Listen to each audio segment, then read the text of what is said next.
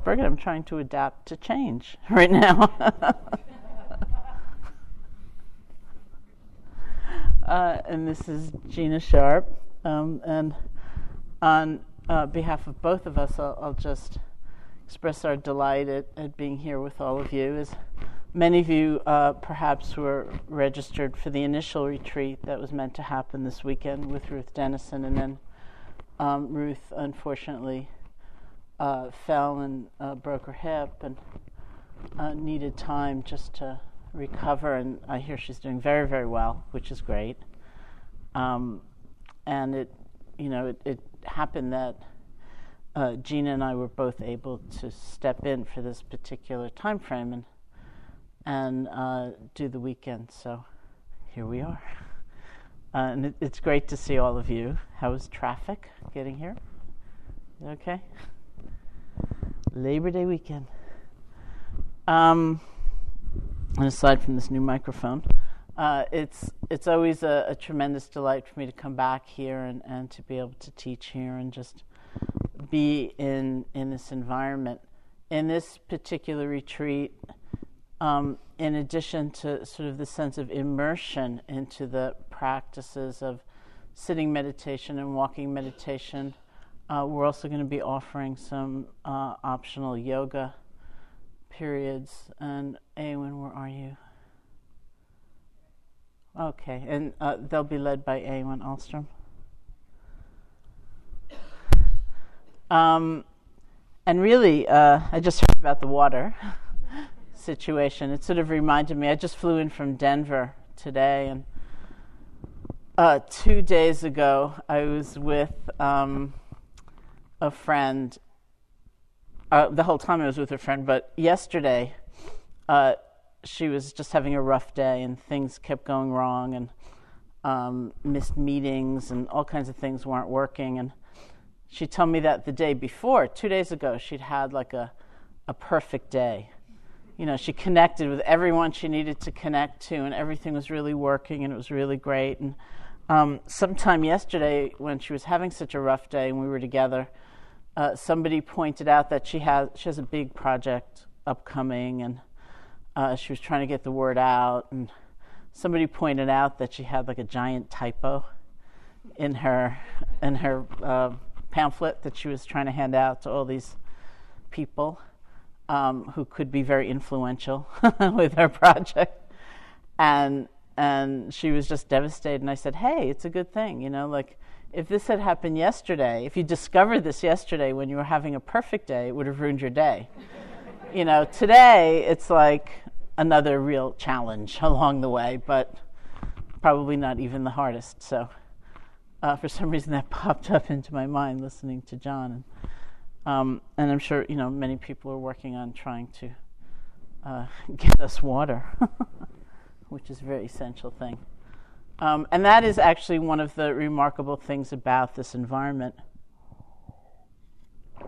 is that the goal of everybody working here, the goal of all the participants really is to be supportive, to try to help create an environment where one is only moving toward greater and greater awareness and greater compassion, and there's nothing else you need to do, hopefully. And so really that's why one comes on retreat.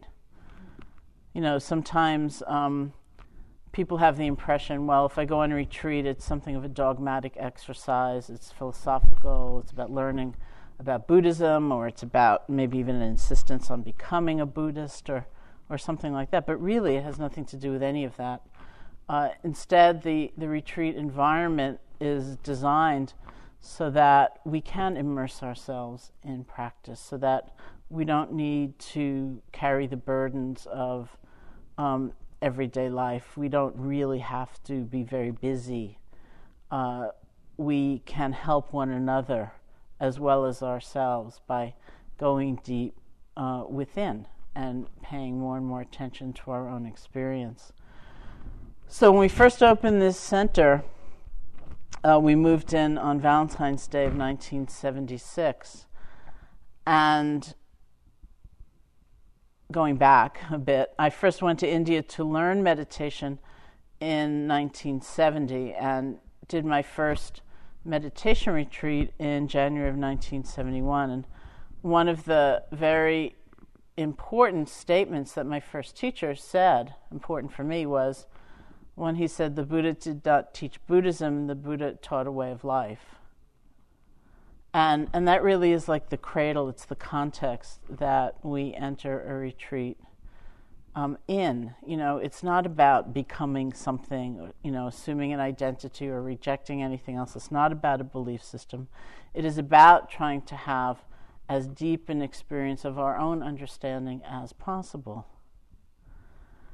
It also is reflected in another statement by another one of my teachers, who once said to me, "The Buddha's enlightenment solved the Buddha's problem, now you solve yours." And that was really a great moment. Sometimes I feel like I'm not conveying that in exactly the tone in which he said it, but it was really a great moment because it felt like maybe for the first time in my life someone was actually looking at me as though to say, you can solve your problem. You can solve the problem of the confusion and the unhappiness that has brought you here to India to begin with. You can do that. So then when we first moved into this building, we really considered a lot of different possibilities. Should we have Buddha statues at all? Because after all, the Buddha did not teach Buddhism. The Buddha taught a way of life. And coming here is really a non-sectarian experience. It's not about a belief system.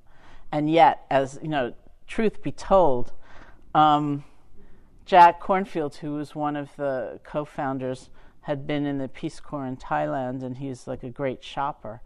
And he had like dozens of Buddha statues in his mother's attic in Maryland. And one day they started to arrive, and so he said, oh yeah, and of course it's a very beautiful thing too, because the Buddha statue symbolizes something about what it means to be a human being, not so bound by the force of habit and craving and despair and anger and fear.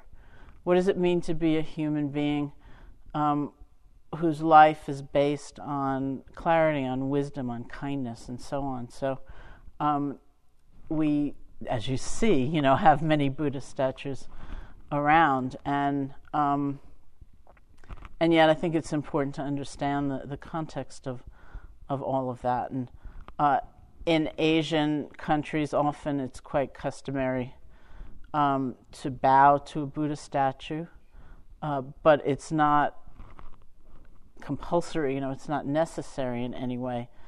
For those who feel comfortable doing it, it is one way of expressing not a sort of slavish devotion, but it's like an act of recognition. Because when we look at a Buddha statue, we're seeing something about ourselves.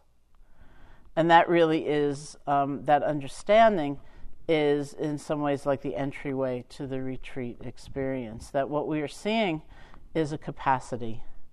It's said that each of us has a capacity for not being so driven by habit, for seeing more clearly the nature of our lives, to have deeper understanding, a capacity for freedom, a capacity for a more boundless love and compassion.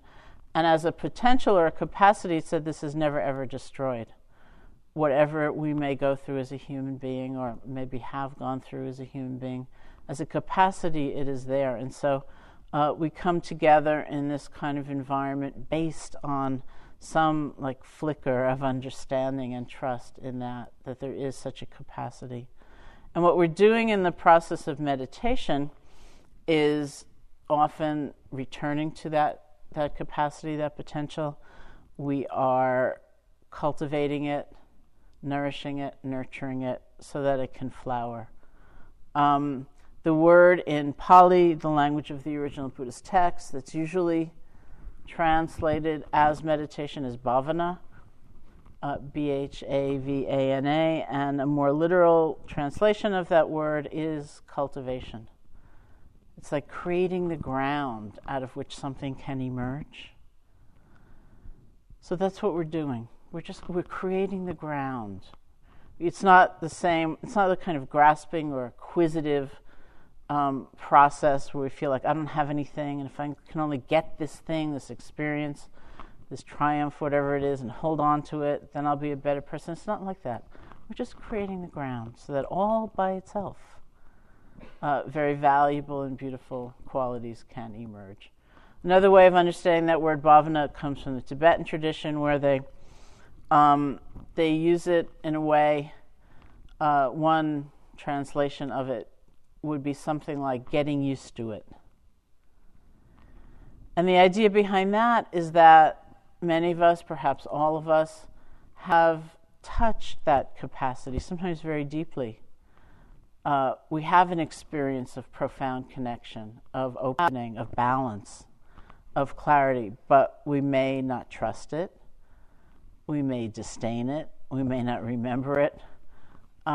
It's something a little bit foreign from our basic day-to-day life. And so we practice meditation as an act of getting used to it.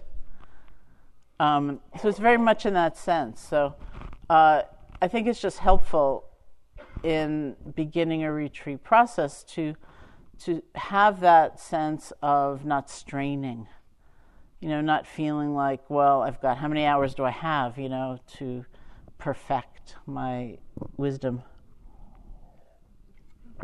or to love myself completely, or whatever it is. Not that many hours, actually. And so to get away from that kind of strained mind state and more to have that sense of adventure, like, we're going to cultivate some skills of concentration, of mindfulness, of loving kindness and compassion. In the process, we will touch many places within ourselves, and that fundamentally, we're just creating the ground. We're doing some acts of cultivation. Nothing strained, nothing harsh, nothing judgmental. So really, in a lot of ways, it is a very profound and fun adventure. Now, the fun is a little bit unusual fun. I sometimes tell the story of many years ago, one of my Burmese meditation teachers, Sayadaw U Pandita, was here teaching, and Ram Dass, who's a friend, was here practicing. And Ram Dass was about to leave his retreat, and that day happened to fall upon the Buddha's birthday, which in this tradition is the full moon of May every year. And so U Pandita was living next door, and so I said to Ram Dass, well, let's go over there, because it's the Buddha's birthday. So we went over there, and it turned out that the celebration of the Buddha's birthday consisted of silently watching the monks eat, and then watching them silently move away out of the room. So Ram Dass looked at me and he said, "You Buddhists really know how to throw a party." So it's something like that. It's a different kind of fun. But it's fun nonetheless. Especially if one can have a kind of remembrance and confidence in certain basic principles. We're not in a hurry. Being impatient doesn't make things evolve any faster. You don't have to worry about your experience. So many times we step out of a process so we can assess it and evaluate it and judge it, which means we've stepped out of it and we've added a lot of burden to our experience. That it is like an adventure. We go through many kinds of terrain. There's no one thing, these days will resemble. You will go up and down because everybody does. It's all okay. And quite fundamentally, what is important in meditation practice is not what comes up, but how we relate to what comes up. Which means that you can't be doing it wrong. You can't have like the unthinkable, unforgivable experience. Maybe it's glorious, maybe it's tough, maybe it's just kind of ordinary and neutral in some kind of in-between place, but it's all okay. Because how we connect to what's going on, how we relate to it, how open we are, how present we are, how much compassion we have is the point. And so that really is like the underpinning of our process. So I think I'll turn things over to Gina for now. and then we won't, have a very long evening because I'm sure many of you are quite tired.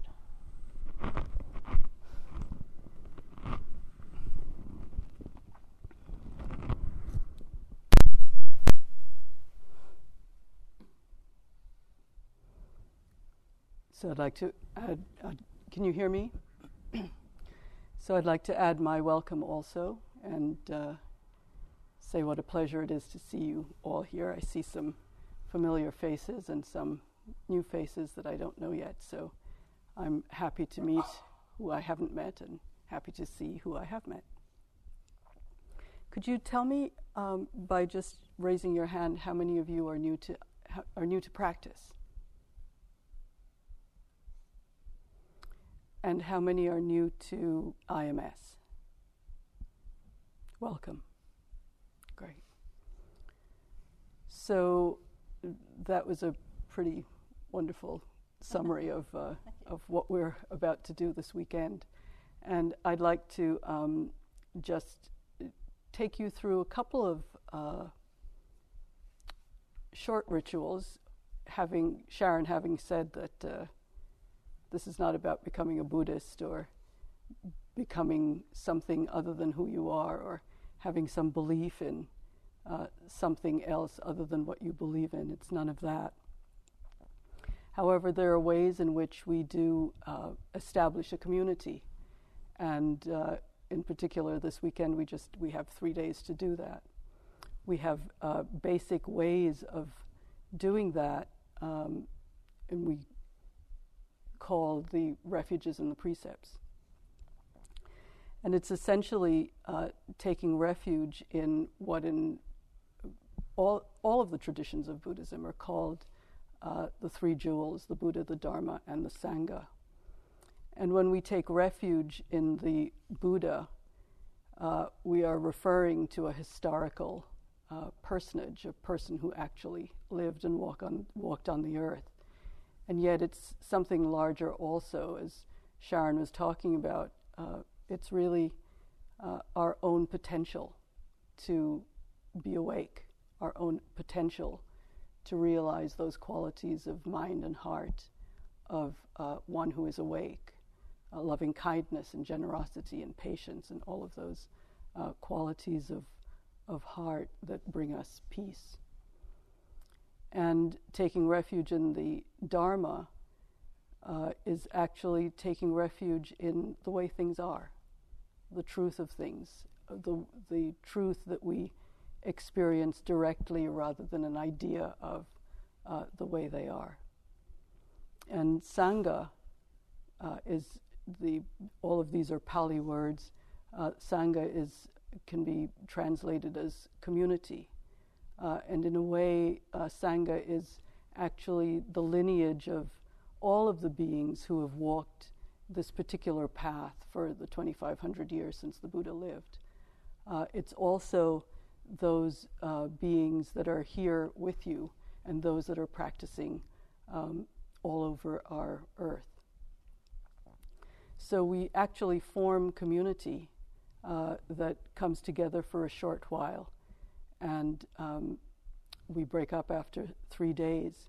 But while we're here, it's helpful for us to feel that we are really taking refuge in a place that's safe. And so these 5 precepts are 5 basic precepts that lay people all over who follow this path or a similar path take as a way of all of us feeling safe being with each other. And so I think you all have these sheets. If you don't, can you just put your hands up?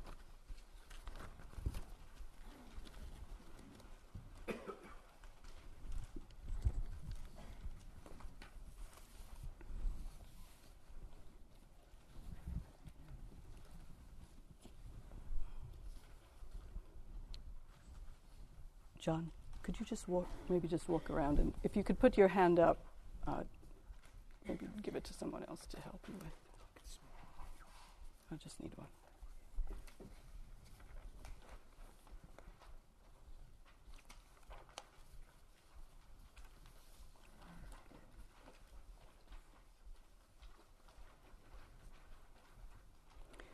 So while he's handing them out, I'll just go through them. The first is the undertaking training, and these precepts are really, they can sometimes be taken as commandments, but it's not how it's intended to be. It's actually,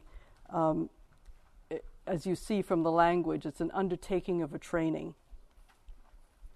So the first is the undertaking of the training to refrain from harming any living being. And what you'll find is that we live in this beautiful environment that we call IMS. It's several hundred acres of woods and walking paths, and so there are a lot of creatures that live on the land with us.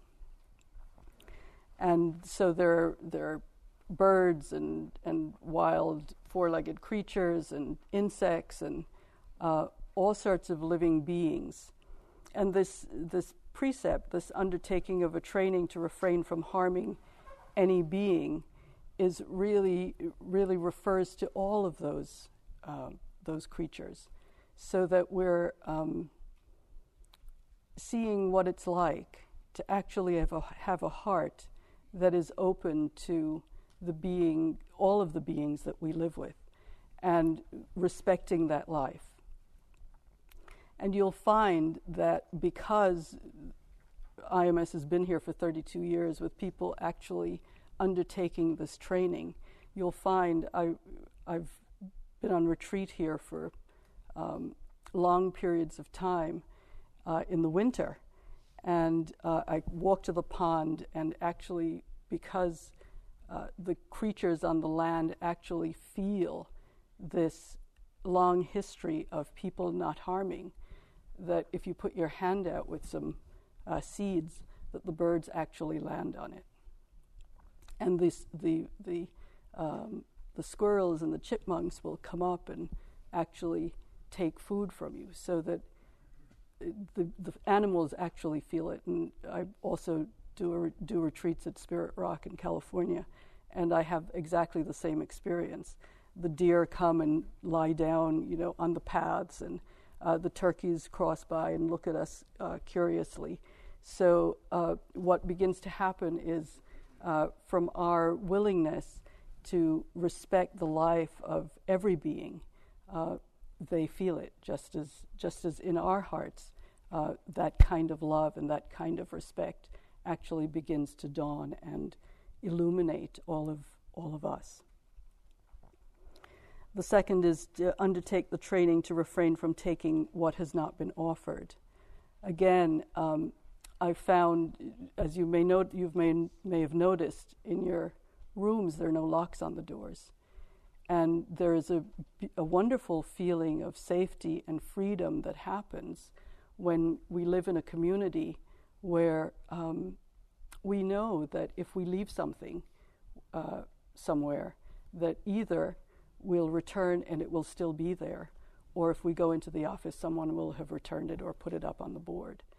So there's a wonderful feeling of safety that we all create for each other when we undertake this training, not to take what has not been offered. It's a training that actually begins to train our hearts to respect the resources in the world and to not overuse them.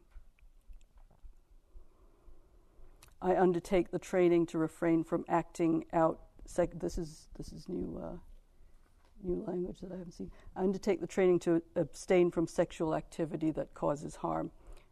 In a retreat setting, especially, we undertake the training actually to abstain from any kind of sexual activity. And again, that actually helps us all to feel relaxed and safe. And it's not so much that we think that sexual activity is not wholesome, but that we respect that sexual activity, that sexual energy, which can be quite powerful, and as we all know, can be used for harm or for good to express love.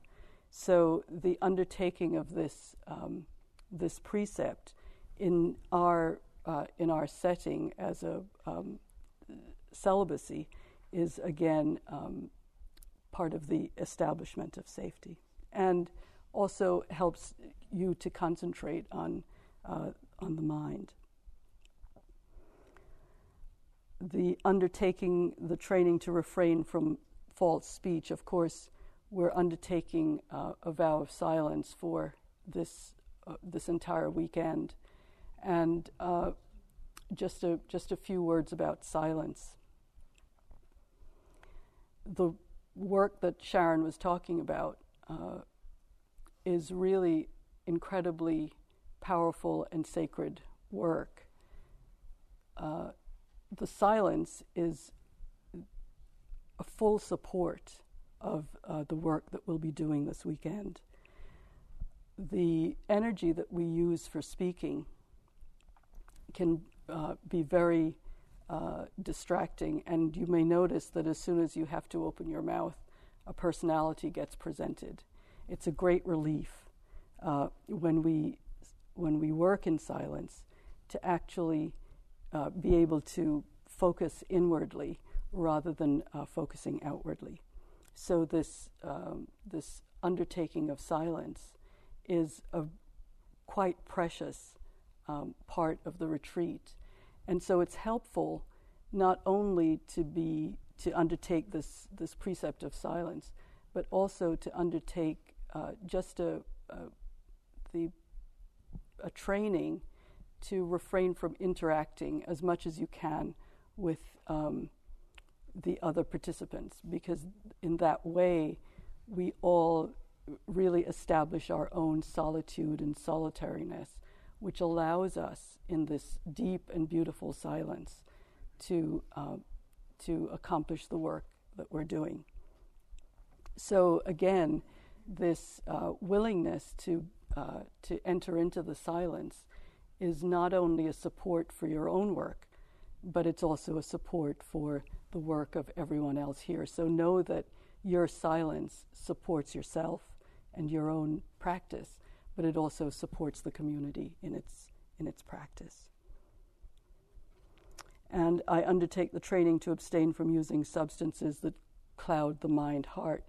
Again, much of the practice is really beginning to see as clearly as we can what is here in this moment, the experience that we're presented with, to really see it as clearly as possible.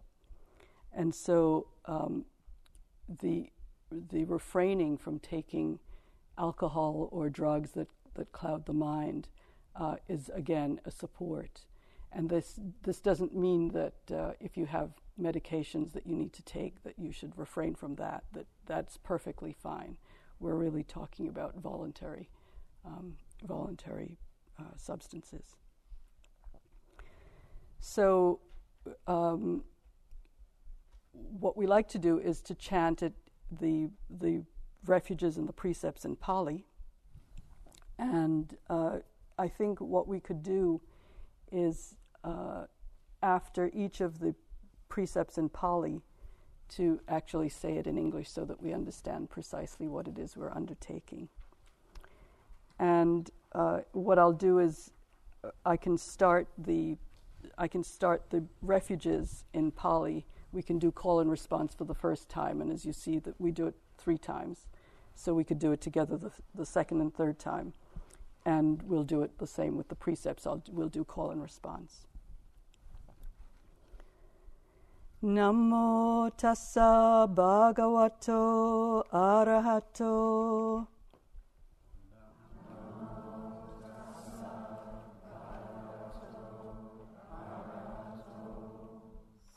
Sama sambuddhassa.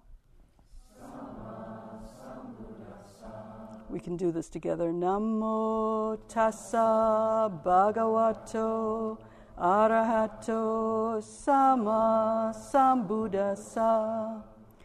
Namo tassa bhagavato arahato sama sambuddhassa. Buddhang saranang gacchami. Dhammang saranang gacchami.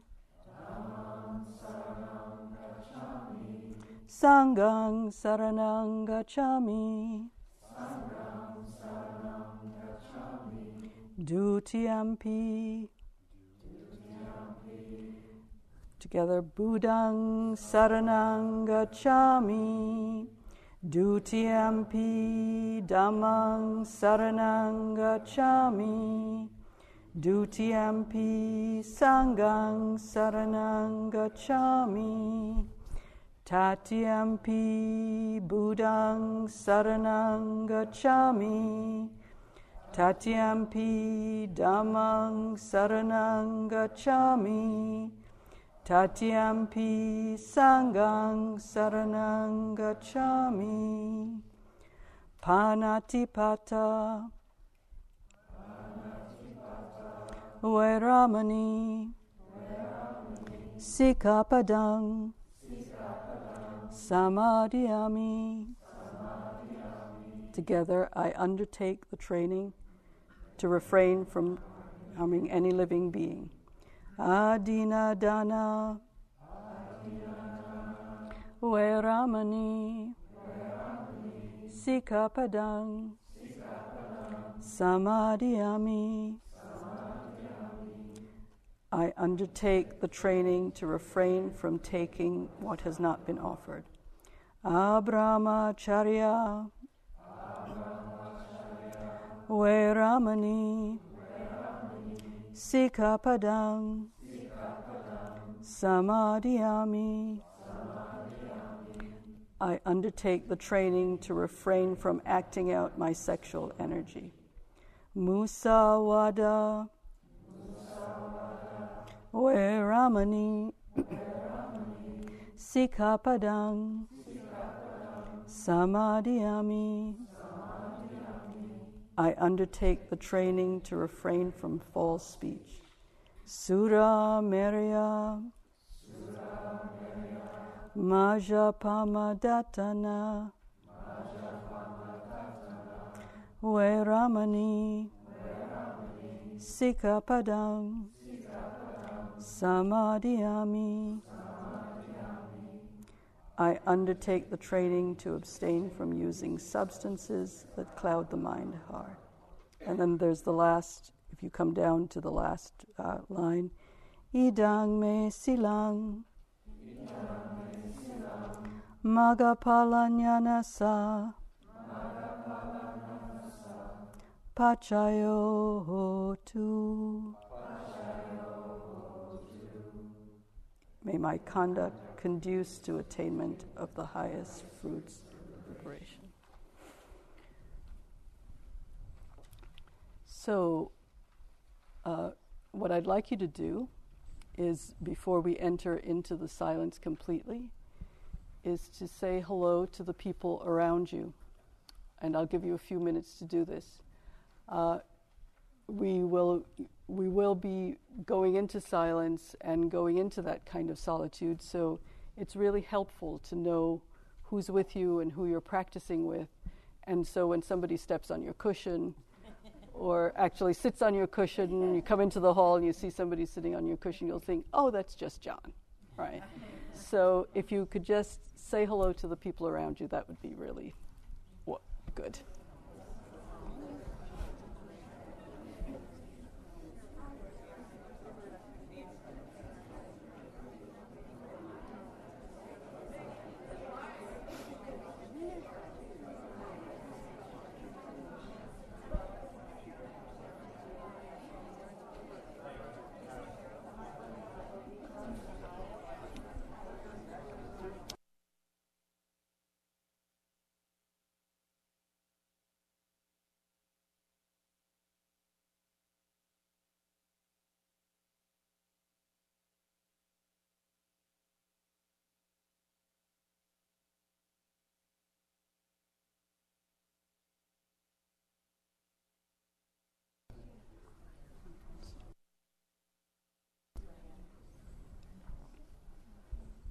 That was pretty restrained. So I know you've all spent, time and energy actually putting your stuff together so that you can get here, so we're not going to keep you long. Just a couple of words about the yoga. Eowyn, do you want to just say something, Eowyn, about what it will be like? Yeah, it'll be gentle. That it will be accessible to pretty much everybody. I'm sure we have a wide range of experience and levels of practice with yoga. So I think what I recommend is to see it really as part of your mindfulness practice this weekend. It's not a separate experience from your retreat, but a part of the practice of being with what is happening now. And we'll keep the yoga aspect of it pretty simple and pretty gentle so that we can all find it accessible. Great, thank you.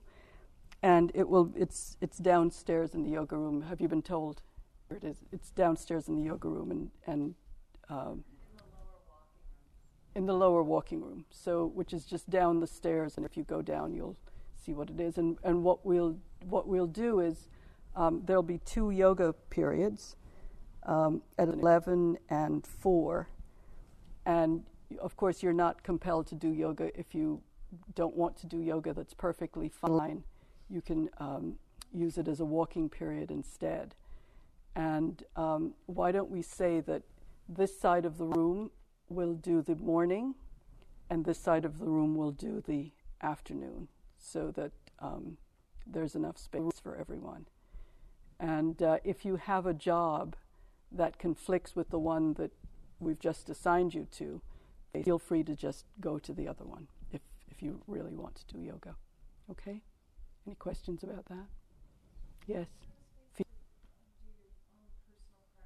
Yes, there's a yoga room right next to, as you walk out of the hall, the room on the left, right next to the cloakroom, is a yoga room. Okay. So we both wish you great fruits of your practice this weekend, and we look forward to being with you. So to end the evening, we'll just do a short sit.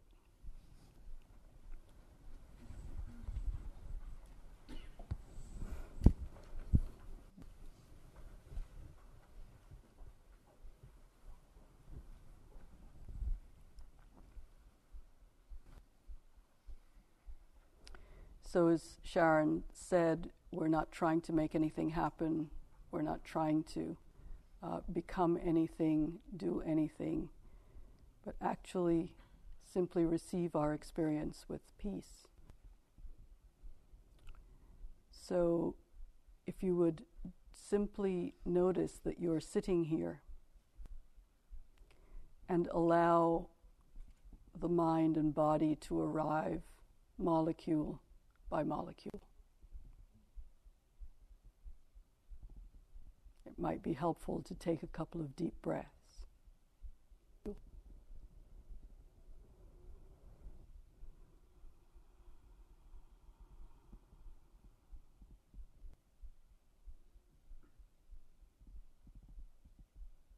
And just notice that this body is here. It's arrived here. And so we can let go of all that we needed to do to allow the body to arrive here. And if we can, let go of any anticipation of what may or may not happen in the next moment or for the whole weekend. And simply allow the molecules to arrive.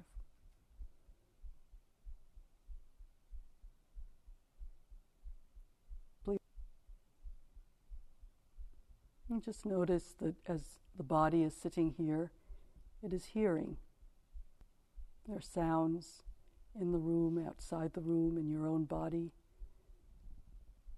Just pay attention for a moment to those sounds, letting them come and go.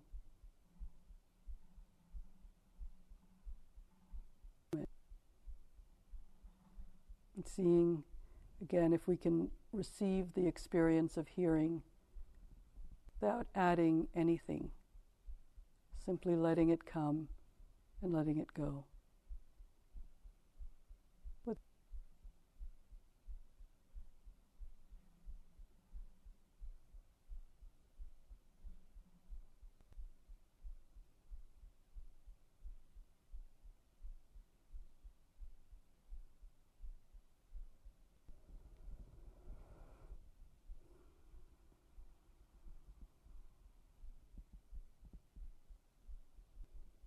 And just notice whether your eyes are tight, allowing the eyeballs to simply rest in the sockets. Allow the scalp to relax around the cranium. Allow the cheekbones to relax, jaw, the mouth. Let the tongue sit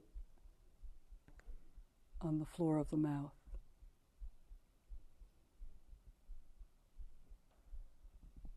Relaxing shoulders.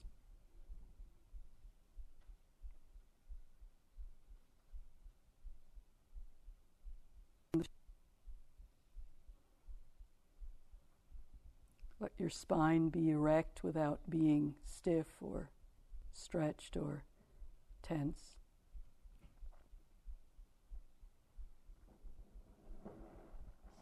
Let your weight rest completely on your cushion or your chair or your bench. And much of the time we spend in readiness for the next action. See if you can actually allow the body to settle back and be firmly and completely supported by a seat.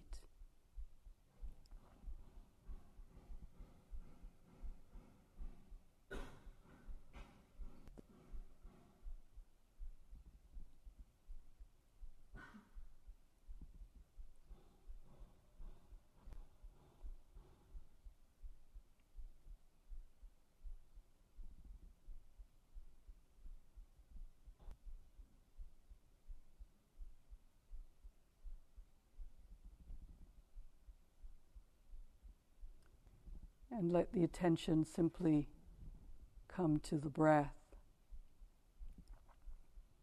Just noticing the passing sensations as the breath moves in and out of the body.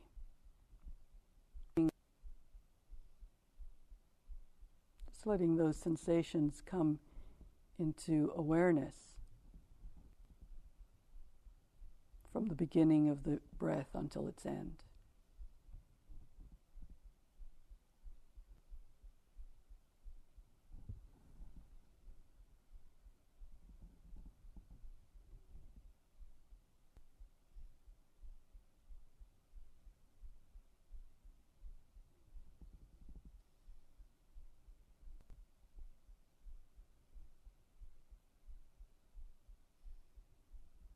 And letting any thoughts or emotions that are arising simply come and go in the same way that we let sounds arise and pass away.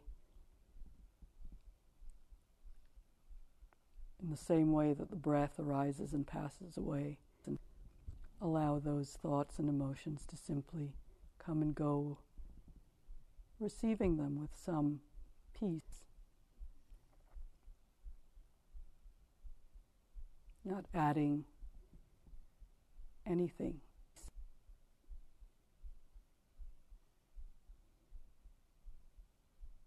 While simply being aware of these sensations that are coming and going with the breath.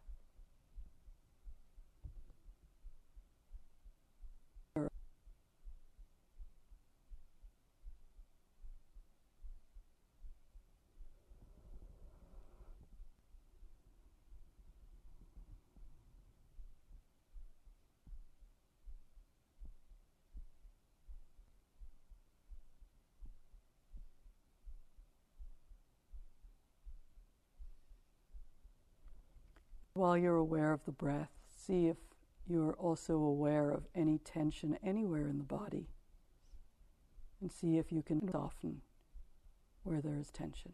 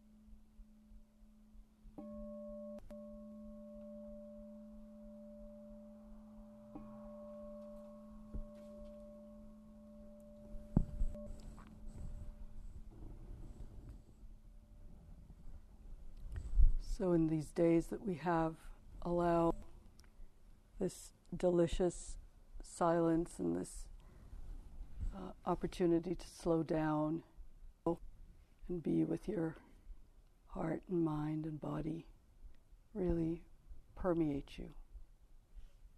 Allow yourself to absorb into this community that we've built, that we're building together. Tomorrow our wake up will be at 6:30, and there'll be a schedule posted on the board, and the schedule will change on Sunday. So just the schedule that will be posted will just be for tomorrow. And don't worry, it's all here for you. There's lots of support, and there's nothing that you need to do but to actually be here and participate in the practice, so that all else is taken care of. And it's a great relief and wonder in this world of rushing and speed, that there are places like IMS that we can come to and actually allow ourselves to bathe in this kind of beautiful peace and serenity and quiet. So enjoy it thoroughly and have a good night's sleep. We'll see you tomorrow. Good night.